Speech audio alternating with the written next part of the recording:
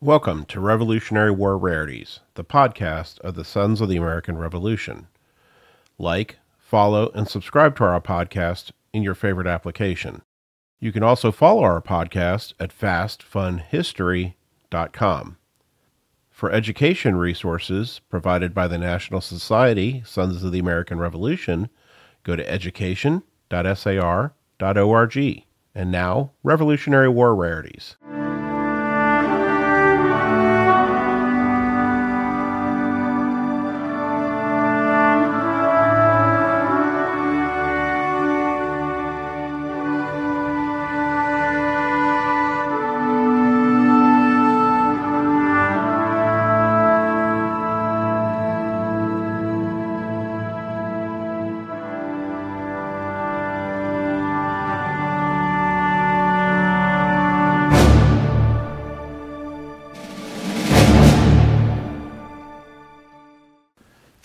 Plunket, Fleeson, Season 2 of Revolutionary War Rarities. Hi, my name is Jim Griffith. And my name is Jim Maples.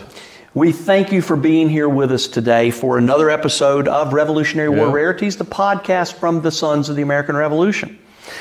Today we're going to be talking about someone that very few people have ever heard of, but before we get there, I always want to give credit and thanks to the people that are allowing us to shoot these episodes, and that is the American Village located in Montevallo, Alabama. That's just south of Birmingham. You can find out more information on the American Village by going to their website at www.americanvillage.org. Wonderful place to learn about American history. And we're thankful for them letting us be here today and filming inside a full-scale replica of the Oval Office. This is our fireside chat. Oh, yeah. Yeah, this is there's no fire, but all right, so now here's a name that I bet you have never heard. The name is Plunket Fleeson. In all of my studies of the American Revolution, to my recollection, this name has never surfaced, except obviously lately.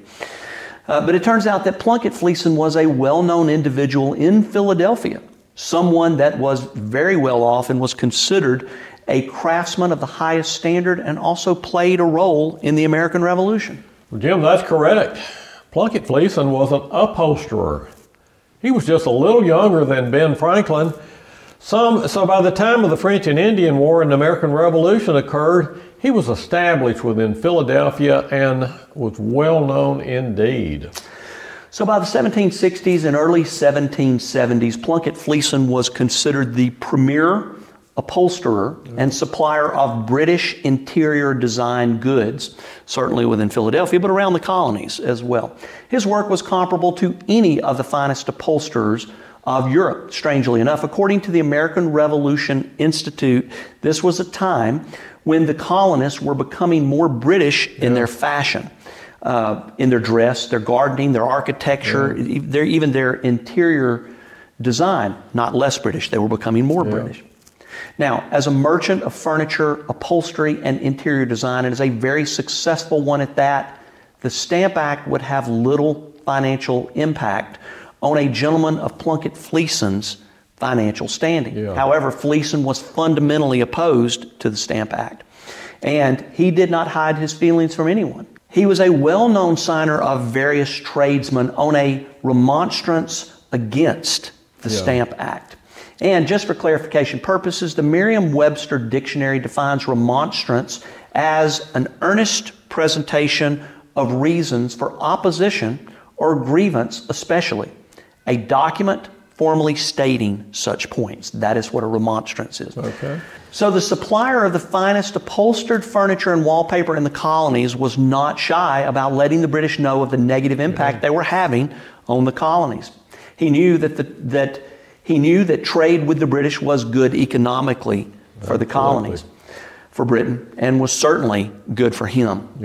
And these series of taxes were not going to be taken lightly, and they were not going to have the effect that the British had hoped. In fact, he had a good idea of the fight that was heading their way. So Jim, Fleeson's products were considered just as high quality as the best offerings available from Britain.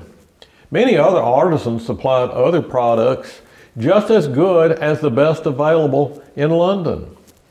But now the British were telling all colonists that they were socially and intellectually inferior and did not have and should not expect the same rights as Englishmen.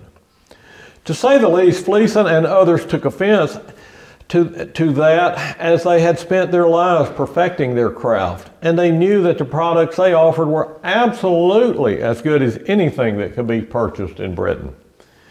And they all considered themselves to be British anyway. So this was an incredible insult, and it was taken as such.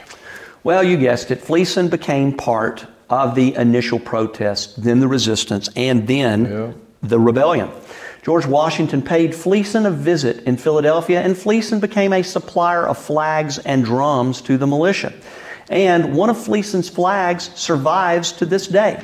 Now, in 1776, Plunket Fleeson was 64 years old, meaning he was too old to fight in the military, but he could provide some unique supplies. Well, Jim, ultimately that is exactly what Fleeson did in 1776 when he provided the colonials with a series of 3 tents. These tents served for the duration of the Revolutionary War and went everywhere that George Washington went. And today one of these tents continues to exist and can be seen at the Museum of the American Revolution in Philadelphia. These tents were used to plan the battles of the Revolution. These tents were used to protect our founding fathers from the elements as they put their lives on the line. This is where they lived, where they ate, and where they met for most of the Revolution. And the primary occupier of one of these tents was none other than George Washington. So when you see the George Washington tent in Philadelphia, you see the handiwork of Plunket Fleeson, the artisan, the tradesman, the upholsterer, and the revolutionary. And ultimately, you see that great things can happen in small and unassuming places. A tent, not a palace. Absolutely. Jim, Abraham Lincoln is quoted as saying, "I pass my life in preventing the storm from blowing down the tent, and I drive the pegs as fast as they are pulled up." Well, Plunket Fleeson built that tent, and George Washington and his troops were tasked with controlling the storm, the battles, the guns, and the enemy from blowing down that tent. Many people now refer to that remaining George Washington tent as the first Oval Office. Kind of unique that we should shoot this in the Oval Office. Absolutely. And now you know the story of the man who created it, Plunket Fleeson. And that, my friends, is a Revolutionary War rarity. My name is Jim Griffith. And my name is Jim Maples. And we thank you for joining us today. And please be sure to join us for the next episode of Revolutionary War Rarities. This has been a production of the National Society Sons of the American Revolution, www.sar.org.